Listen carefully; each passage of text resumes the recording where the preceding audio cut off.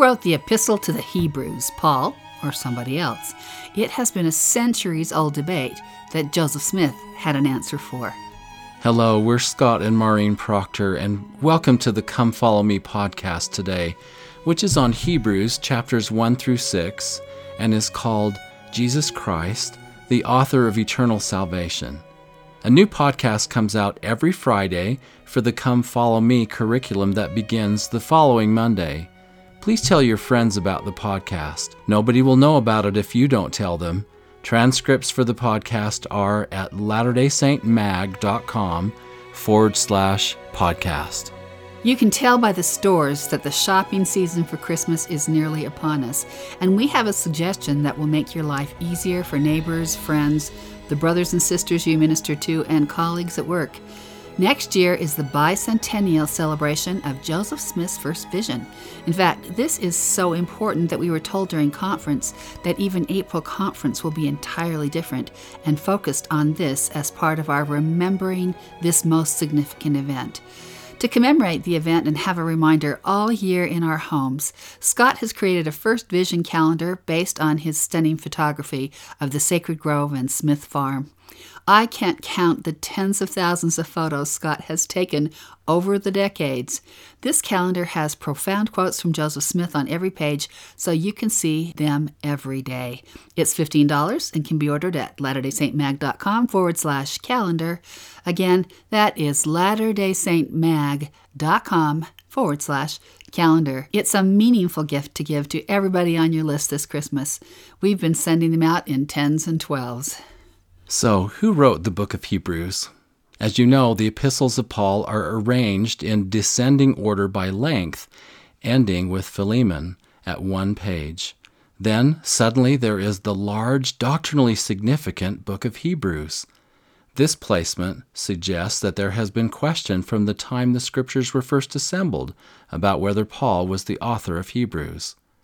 Over the years, it has been attributed to Paul, Barnabas, Clement of Rome, Luke, and even Priscilla. Origen, the most learned of the early teachers, concluded his examination of the question with the words, "Who wrote the epistle? God only knows." Why people have questioned the authorship is that Paul does not put his name at the beginning, as he does in his other epistles, and he was an apostle to the Gentiles, not the Hebrews. Yet this puzzle is cleared up for us because Joseph Smith said that, quote, this epistle was written by Paul to the Hebrew brethren. Again, Joseph Smith refers to phrases in Hebrews and then attributes them to Paul, as in Doctrine and Covenants section 128, verse 15, where it states, "As Paul says concerning the fathers, that they without us cannot be made perfect, neither can we without our dead be perfect." As Elder Bruce R. McConkie said, "However, the principles set forth in the epistle are more important than the personage who recorded them. An understanding of the doctrines taught is of greater worth than a knowledge of their earthly authorship. In the final analysis, they are the Lord's teachings. They were written by the power of the Holy Ghost, and they are superlative." It is important to understand, too, that Paul is teaching a people about Jesus Christ, and this gospel will upset beliefs and traditions that they have cherished for ages. The Savior said he had come to fulfill the law of Moses, but to their attentive ears, it seemed that the law of Moses was being upended. This book of Hebrews is to help them develop faith in the Lord Jesus Christ. We begin Hebrews with a curious comment. God, who at sundry times and in diverse manners spake in time past unto the fathers by the prophets. What does that mean? Sundry times means at various times. As Elder McConkie said, God is or should be known to all people in all ages through the workmanship of his hands, but the actual revelation of himself and his law is reserved for those who live by faith and seek him with all their hearts. Diverse manners answers how God reveals himself. Though the ways may be infinite, the perfect and crowning way is by direct revelation, by visions, and by personal intervention. The Hebrews whom Paul addresses are those who have been privileged to live in a time when God has spoken to them directly through his Son. Other times may have had prophets and the visitation of angels, but for them, in the meridian of time, the Father sent His Son directly, that through knowing Him, we might envision perfectly and see more clearly who and what the Father is. As Elder Jeffrey R. Holland said, "Of the many magnificent purposes served in the life and ministry of the Lord Jesus Christ, one great aspect of that mission often goes uncelebrated. His followers did not understand it fully at the time, and many in modern Christianity do not grasp it now. But the Savior Himself spoke of it repeatedly and emphatically. It is the grand truth that in all that Jesus came to say and do, including and especially in His atoning suffering and sacrifice, He was showing us who and what God our eternal Father is like, how completely devoted He is to His children in every age and nation. In word and in deed, Jesus was trying to reveal and make personal to us the true nature of His Father, our Father in heaven." Elder Holland continues, "He did this at least in part because then and now all of us need to know God more fully in order to love Him more deeply and obey Him more completely. As both Old and New Testaments declare, the first of all the commandments is, 'Thou shalt love the Lord thy God with all thy heart, and with all thy soul, and with all thy mind, and with all thy strength.' This is the first and great commandment." Little wonder, then, that the prophet Joseph Smith taught, "It is the first principle of the gospel to know for a certainty the character of God." "I want you all to know Him," he said, "and to be familiar with Him. We must have a correct idea of His perfections and attributes, an admiration for the excellency of His character. Thus, the first phrase we utter in the declaration of our faith is, 'We believe in God the Eternal Father.' So emphatically did Jesus. Even as He acknowledged His own singular role in the divine plan, the Savior nevertheless insisted on this prayerful preamble, 'And this is life eternal, that they might know Thee, the only true God.'" We learn in lectures on faith that 3 things are necessary in order that any rational and intelligent being may exercise faith in God unto life and salvation. First, the idea that He actually exists. Secondly, a correct idea of His character, perfections, and attributes. And third, an actual knowledge that the course of life which He is pursuing is according to His will. We'll talk about the third thing another time, but let's zero in on 1 and 2. First, you have to know that God exists, but knowing that alone is not sufficient to exercise faith. You must also have a correct idea of His attributes. If we do not know His attributes, we do not know Him. In fact, many people create something out of their imagination and call that God. God is not just a wisp or a good feeling or only a spirit that is in everything. Paul tells us that the Son is in the brightness of the Father's glory and the express image of His person. That's in Hebrews chapter 1, verse 3. That is critical information for us. We learn in Doctrine and Covenants 1:30 in a very plain language, "When the Savior shall appear, we shall see Him as He is. We shall see that He is a man like ourselves." The Father has a body of flesh and bones, as tangible as man's. The Son also, but the Holy Ghost has not a body of flesh and bones, but is a personage of spirit. Were it not so, the Holy Ghost could not dwell in us. The brightness of His glory, according to Elder McConkie, means that in pre-existence Christ was like unto God, thus possessing the power and glory of the Father. While yet dwelling in His premortal sphere, He was the Lord omnipotent who reigneth, who was and is from all eternity to all eternity. He was able to affirm anew, "All power is given unto me in heaven and in earth." That Christ is in the express image of His Father takes us to the first vision, where Joseph understood clearly that God the Eternal Father is a Father and the Son of God is truly a Son. Again, Elder McConkie, The substance composing the body of one is identical in appearance to that composing the body of the other. What could be plainer?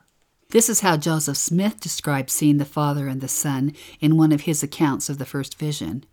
While fervently engaged in supplication, my mind was taken away from the objects with which I was surrounded, and I was enwrapped in a heavenly vision, and saw two glorious personages who exactly resembled each other in features and likeness, surrounded by a brilliant light which eclipsed the sun at noonday. This is a complete match to what Paul tells us. What we see portrayed here is a father and son that feel personal to us. I had a friend, a Catholic theologian, who was very taken with the doctrine of the Church of Jesus Christ. He said to me, "You can't know how important it is in seeking to understand God that you know that He has a body. There is something hollow and lacking if you don't know that." We know from the scriptures that Christ was resurrected. I asked my friends, if Christ doesn't have a body today, what happened to his body? Joseph Smith said, "It is the first principle of the gospel to know for a certainty the character, the personality, the attributes of God, and to know that we may converse with Him as one man converses with another." Speaking of this comment, Truman Matson said, "That is the testimony of Joseph Smith from beginning to end. He is talking about all of us now. A man, a woman, it is the first principle for any of us. That is where we begin." And lest we should say, as occasionally we do, "But his remarkable life and experience is utterly beyond my own," we should note that Joseph said in 1839, "God hath not revealed anything to Joseph, calling himself by name, but what he will make known unto the 12, and even the least saint may know all things as fast as he is able to bear them." Even the least saint, I repeat. The prophet continued, "For the day must come when no man need say to his neighbor, Know ye the Lord? For all shall know him who remain, from the least to the greatest." Note that all shall know him is different from knowing about him. That is about as exciting as it gets. It really, really is. I marvel at the very thought of being able to talk to the Lord as a man, face to face. It gives us such great joy. Truman Matson continues, "That same year Joseph delivered a marvelous discourse in which he expounded on the 14th chapter of John, that masterful sermon of the Savior's, in which he said that he and the Father would make their abode with faithful saints. In this address, the prophet, in effect, readdresses that sermon to us. It is as if he said, it is not enough for you to say, Brother Joseph is in charge and he knows. You must know. He says it in 10 different ways. Then in the final part he says, come to God. These blessings are intended for his saints, so ask him. The Lord invites us to know him, and to make that invitation clear, he descended below all things to know us. I can hardly comprehend that he is so interested in me, but I know it is true. He connects with me, he comprehends me, and if I will not resist him, I can feel that knowledge and love surround me. Paul says in Hebrews chapter 2, For verily he took not on him the nature of angels, but he took on him the seed of Abraham. Wherefore in all things it behooved him to be made like unto his brethren, that he might be a merciful and faithful high priest in things pertaining to God, to make reconciliation for the sins of the people. For in that he himself hath suffered, being tempted, he is able to succor them that are tempted. When we kneel at the very limits of our endurance, he has been there before us. We cannot teach him anything about homelessness. He who said that foxes have their holes and the birds of the air have their nests, but the Son of Man hath not where to lay his head. We cannot teach him anything about loneliness, who watched his dearest friend deny he knew him. We cannot teach him about betrayal or wounding or temptation. He knows.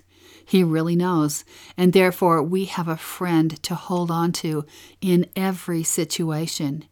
You might say, yes, but he didn't experience the burden of sin.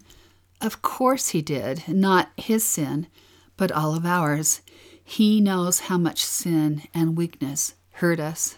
In Hebrews 4 we learn, "For we have not an high priest which cannot be touched with the feeling of our infirmities, but was in all points tempted like as we are, yet without sin.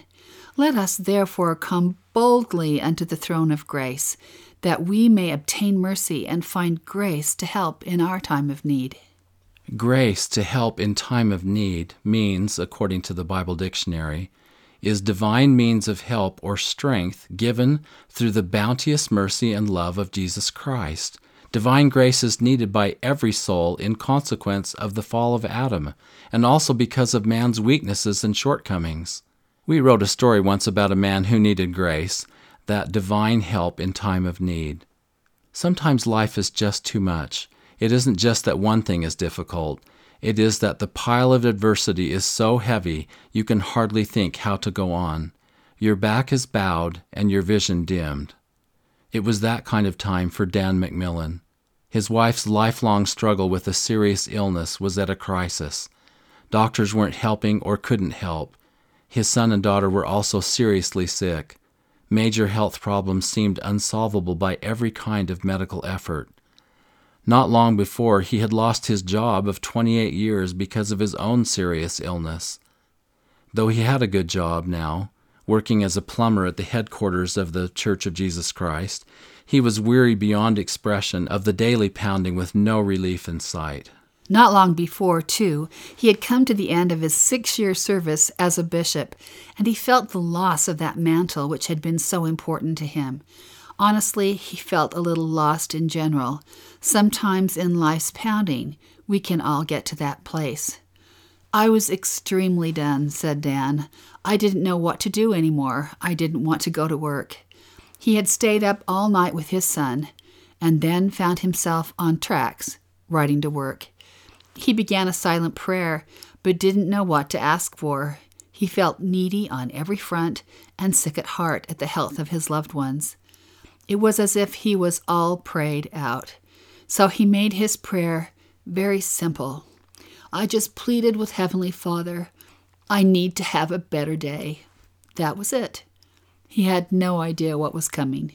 That morning, he was working on a drinking fountain in the church administration building, where the First Presidency and Apostles have their offices. Though he and his fellow plumbers often saw the brethren, they tried not to interrupt them. This day was different. As Dan worked on the fountain in an underground hallway, he saw a security guy who said, "Here they come," and he looked up to see President Monson's daughter come around the corner, followed shortly by President Monson. "President Monson took 2 steps past me," said Dan, then stopped and turned around and came back.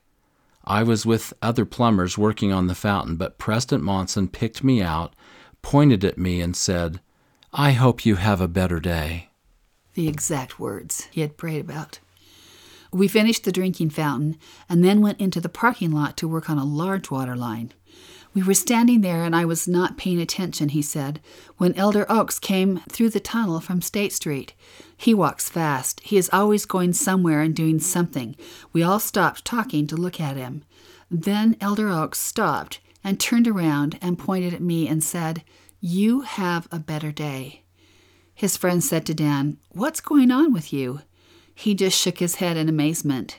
Then a few minutes later, Elder Robert D. Hales came by in his car. I saw his arm go over and gesture toward the security guard to slow down. He looked at me for a second, pointed his finger, and then they drove on. Dan said, "I'm nobody. I'm just a plumber." For the brethren to feel the Spirit so keenly and know just what to say helped my spirit so greatly. To pick up the very words he had pled for about having a better day made him feel so known, and if known that well, then loved by the God who is over all things. He who knows us so perfectly knows also how to perfectly help us. Paul reminded the Hebrews of the story they knew best. He said in Hebrews chapter 3, "And Moses verily was faithful in all his house. And the people were told, 'Today, if ye will hear his voice, harden not your hearts, as in the provocation in the day of temptation in the wilderness. When your fathers tempted me, proved me, and saw my works 40 years. Wherefore I was grieved with that generation, and said, They do always err in their heart, and they have not known my ways. So I swear in my wrath, they shall not enter into my rest.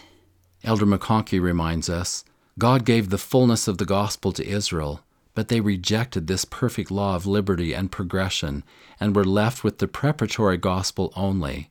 Moses, in righteous anger at the false worship of Israel, broke the first tablets of testimony, which were written by the finger of God.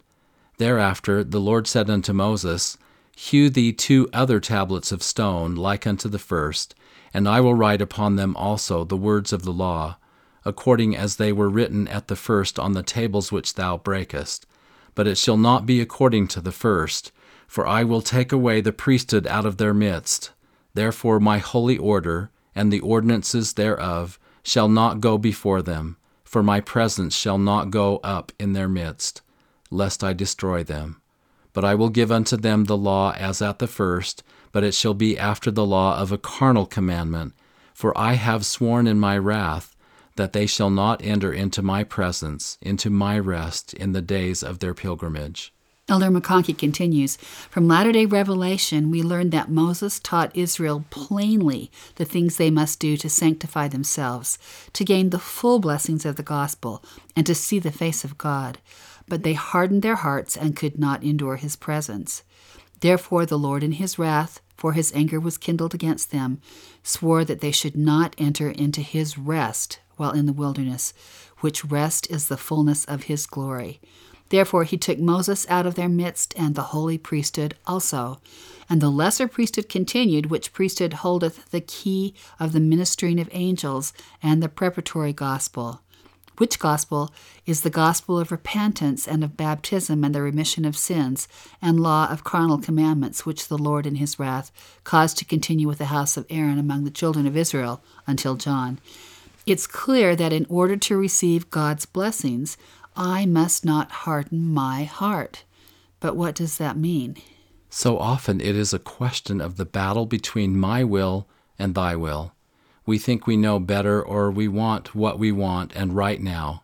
And if the Lord doesn't supply our needs on our time frame, we get angry or at least very hurt. It is as if we say, why should I do all these things to please thee when thou doesn't care at all about pleasing me? In this way, we become blinded, hopeless, and even resistant.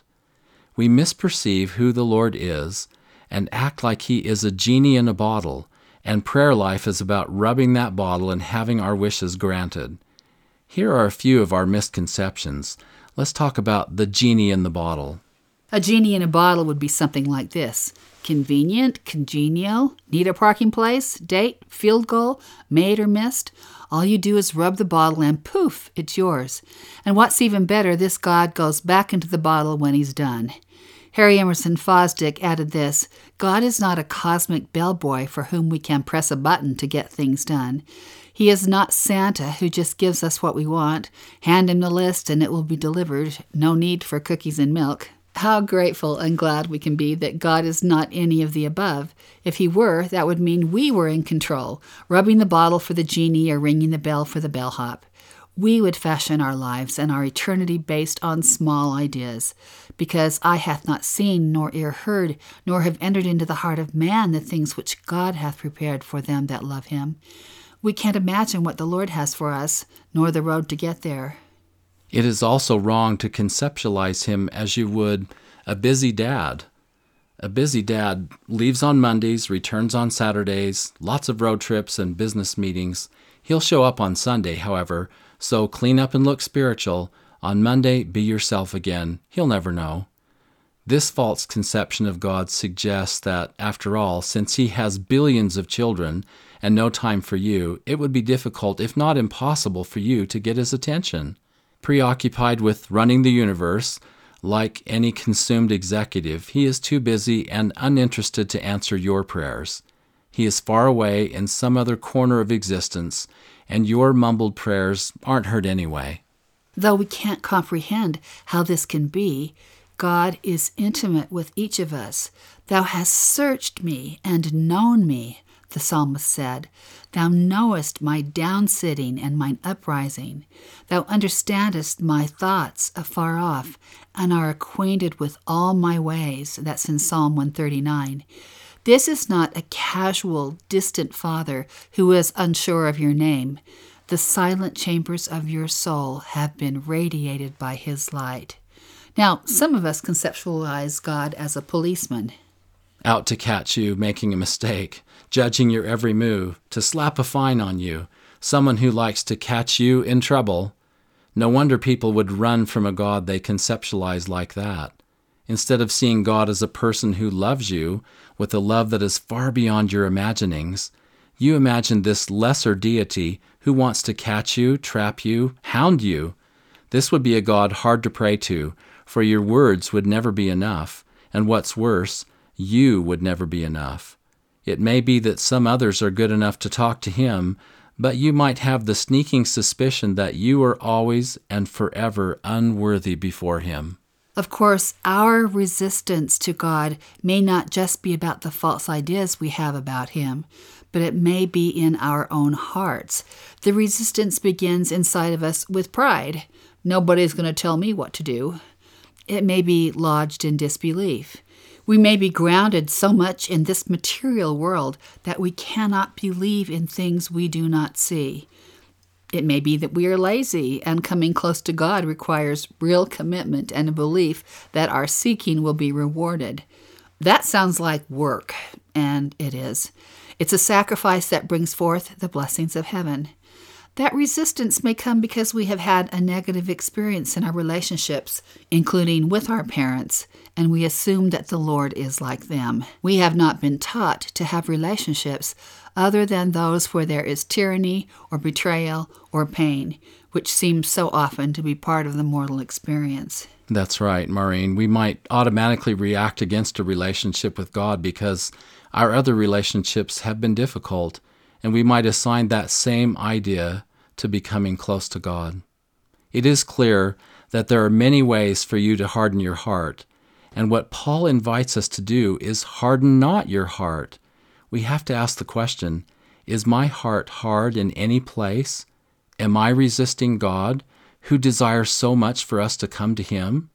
He is not the one who ever moves. We do.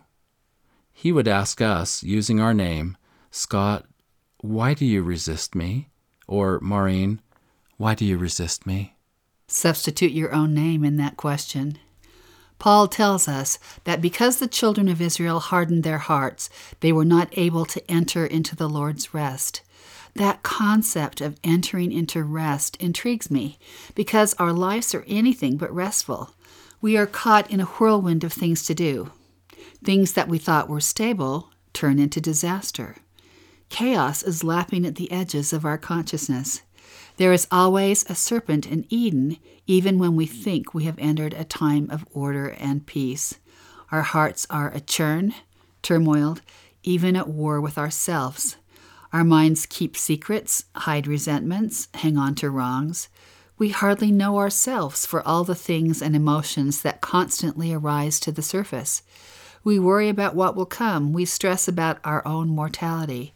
So the idea of rest sounds like the end of anxious striving.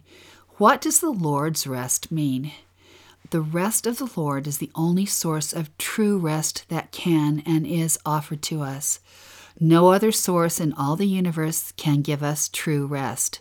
Not watching a movie, not going out to dinner, not hiking in the mountains, not a great vacation. Momentary relaxation is always just that, momentary, and true rest is something more powerful than any kind of relaxation.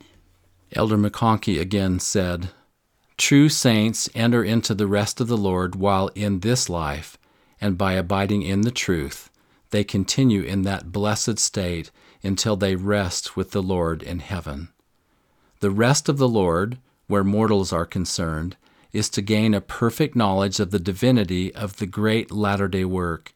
It means entering into the knowledge and love of God, having faith in His purpose and in His plan to such an extent that we know we are right and that we are not hunting for something else.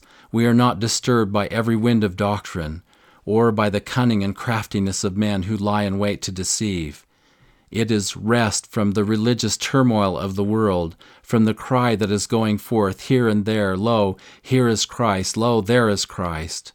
The rest of the Lord, in eternity, is to inherit eternal life, to gain the fullness of the Lord's glory. Note that though we enter permanently into the Lord's rest at a future day of our life, we can have rest here as well. We are not constantly disturbed. We can sleep when the wind blows. We have a sense that God is over us, and we understand who we are and why we are here. That rest that we get glimpses of here and that grounds us here becomes our state of being when we are finally with the Lord. We, of course, have not begun to plumb all the riches in these chapters, but we hope you will continue diving deep in the Scriptures so that the Word lives in you. That is our desire too, and actually for all of us, that is our rest. We are Scott and Maureen Proctor, and remember the transcripts for these broadcasts can be found at latterdaysaintmag.com/podcast. That's latterdaysaintmag.com/podcast. Thanks so much for joining us today, and please share the podcast with your friends. Especially remember sharing with those people you know who live alone and need a study group. And thanks to Paul Cardall for the wonderful music he provides for this podcast. Next week, the study is Hebrews chapter 7 through 13, a high priest of good things to come. Thanks for being with us, and don't forget to read Meridian Magazine. It is updated daily with gifted writers talking about the things you care about. See you later.